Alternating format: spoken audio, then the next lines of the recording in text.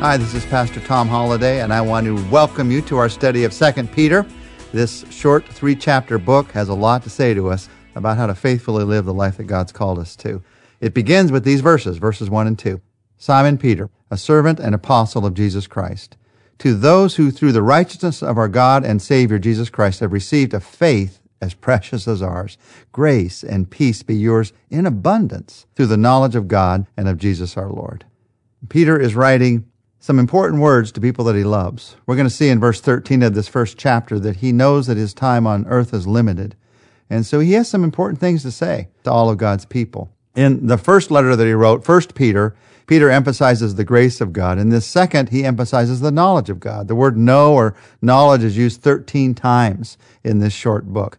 Now, knowledge is not just intellectual understanding. The Greek word has behind it the idea of relational understanding, of a living participation in the truth. That's the idea of this knowledge that we're talking about. The first letter, 1 Peter, was about persecution, trials from without. The second letter, the whole second chapter talks about heresy, and that's trials from within the church. And in many ways, it's the second type that is the more dangerous type for the church. We tend to rally together when we have trials from outside, persecution from outside. But when we have heresy within the church, sometimes that can divide the church. So Peter warns us against it here and tells us how to live faithfully even in the face of false teaching.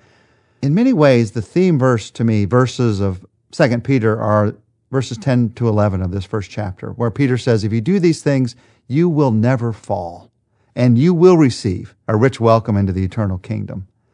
These verses, these chapters, are in some ways about how to have what I would call a fall-free faith. How to have the kind of faith that endures, the kind of faith that persists through any circumstance of life.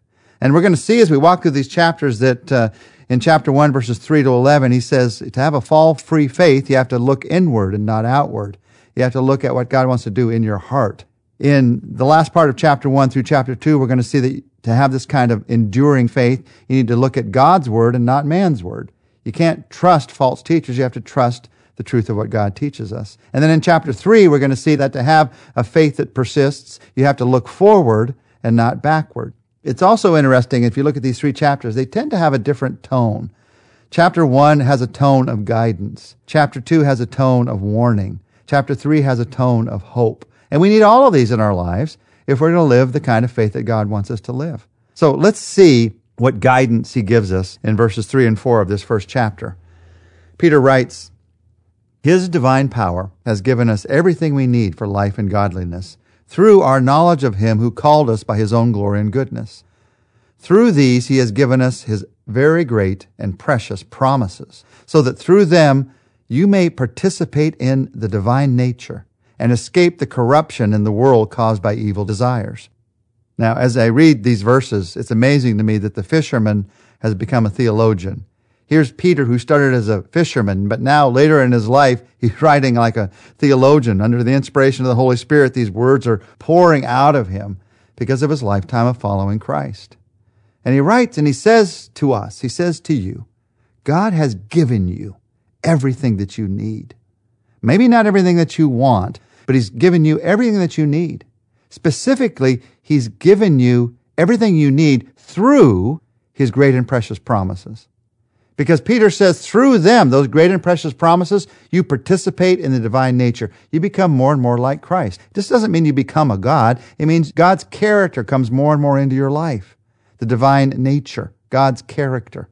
He also says through those great and precious promises, you escape the corruption that's in this world. You escape the evil that's around us. You don't get caught up in those things. It doesn't mean you don't have to face evil, but you are not overwhelmed by evil, overcome by evil. You endure even through evil. Now he's talking here about the fact that when I trust in God's promises, I actually become more and more like Christ.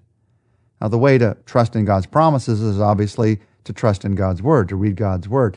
When we talk in our class 201 here at Saddleback about what it means to have a daily quiet time and the purposes of that quiet time, there are 4 of them, and the 4th one is especially significant for what we're talking about here.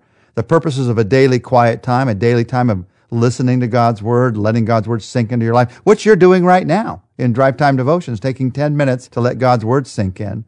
The purpose is, number 1, to give devotion to God, just to tell God that you love him. Psalm 29:2 says, give the Lord the glory that's due his name. Worship the Lord in the splendor of his holiness. A second purpose of a daily quiet time is to get direction from God. Psalm 25:4 says, show me the path where I should go, O Lord. Point me on the right road for me to walk. How are you going to know unless you take the time to listen? And just a few minutes listening can change your day, can change your life. To give devotion to God, get direction from God. The third purpose is to gain delight in God. Delight yourself in the Lord. He'll give you the desires of your heart, Psalm 37:4 says. So you love the Lord by spending time with the Lord. The more you spend time with the Lord, the more you're going to love the Lord. So you just delight in your relationship with him. And then there's this fourth reason that we have a daily quiet time, scriptural reason, and that is to grow more like God. In the Living Bible, 2 Peter 1:3-4 that we just read says, for as you know him better and better, God will give you through his great power everything that you need for living a truly good life, a truly godly life. As you get to know him better, you become more like him. Now, this is important. How do you get to know him? You get to know him, Peter is telling us here, through his great and precious promises. You get to know God through everything that's in his word, obviously. But Peter zeroes in on the great and precious promises in God's word. You want a great life? Build your life on God's great promises. That's what Peter is saying here. You want a great life? Build your life on God's great promises. Now, as we talk about this, building your life on God's promises, let's just hit the pause button for a second. How do I know? Maybe you have the question, how do I know I can trust God to keep his promises? That may have been solved for you a long time ago, but if you're new to faith, if you're just checking it out, or if you've been disappointed in your life, you may be thinking, how can I be sure I can trust him? I want to let you know that even people who've been believers for a long, long time sometimes struggle with this one. So how do you know you can trust God's promises? Two reasons that we struggle with this. One of the reasons is you don't know God's promises. And so sometimes you put words in God's mouth. You say, God promises such and such. He didn't give it to me. Well, there's no scripture that says God promises you a perfect life on this planet. In fact, the Bible says you're going to face difficulties and persecutions on this planet. God promises to be with you through everything. But if you put words in God's mouth and expected him to do something he never promised, of course you've been disappointed. God promises you peace in the midst of difficulty. God promises you strength for whatever comes your way. God promises you the hope of heaven. Those are things you can hang on to because they are his promises. And sometimes we struggle with God's promises because we don't know his promises. We haven't taken the time to get to know them well enough. But there's a second reason sometimes we struggle, and that is we look at ourselves rather than at God. And we know how bad we are at keeping promises. We think, well, I wanted to keep my promises, but I ran out of time, I ran out of energy. Well, just remember this, God is not like us. God makes great promises and God keeps great promises, all of his promises, because he never runs out of time. He never runs out of energy. Now, he doesn't always keep those promises in the way that you would think, in exactly the way that you want him to, and he certainly doesn't do it as quickly as you want him to. You can't demand that God keep a promise exactly on your timetable. That's never going to work. But he does always keep his great promises, because every promise is guaranteed by God's very nature. God is perfect. He cannot lie, and so he keeps his promises. God is eternal. He will not forget, and so he keeps his promises. God is faithful. He will not change, so he keeps his promises. He is all-powerful. He always has the power to do it, so he always keeps his promises. He is loving.